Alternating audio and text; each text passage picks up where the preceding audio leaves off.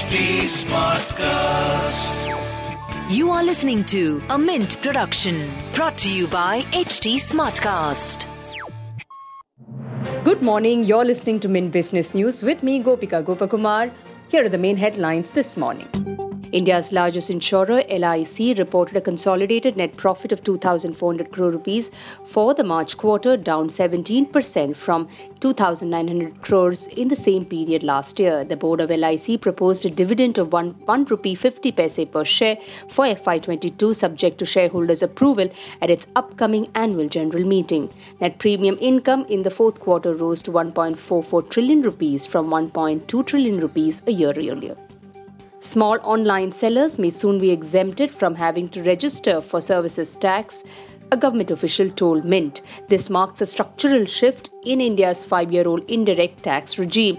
The central and state government believes such a move would vastly expand the potential reach of small enterprises through e-commerce. Currently, physical sellers need GST registration only if they have annual sales of more than 40 lakh rupees, while all online sellers compulsorily need GST registration irrespective of turnover. The proposal, if approved, will bring online and offline sellers on par as far as GST registration is concerned. That's a Mint exclusive.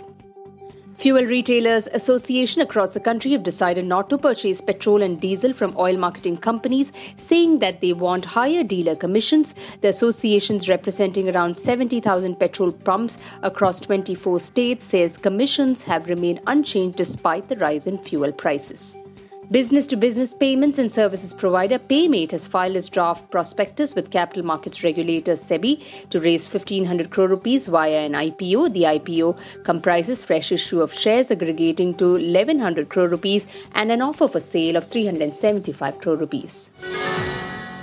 Moving on to markets, Indian markets opened gap down amid weak global cues. Steep rise in crude oil prices. BSE Sensex fell 400 points to 55,525, while NSE Nifty 50 shed 100 points to 16,560.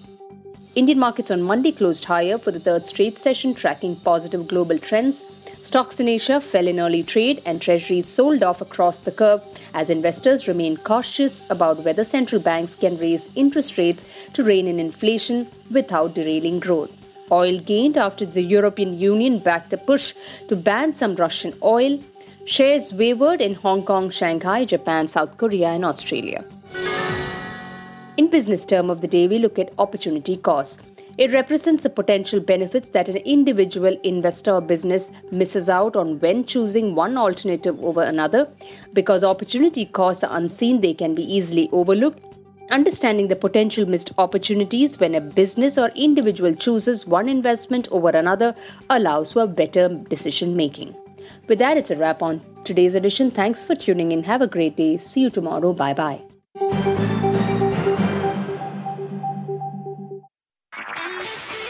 This was a Mint production brought to you by HT Smartcast. HT Smartcast.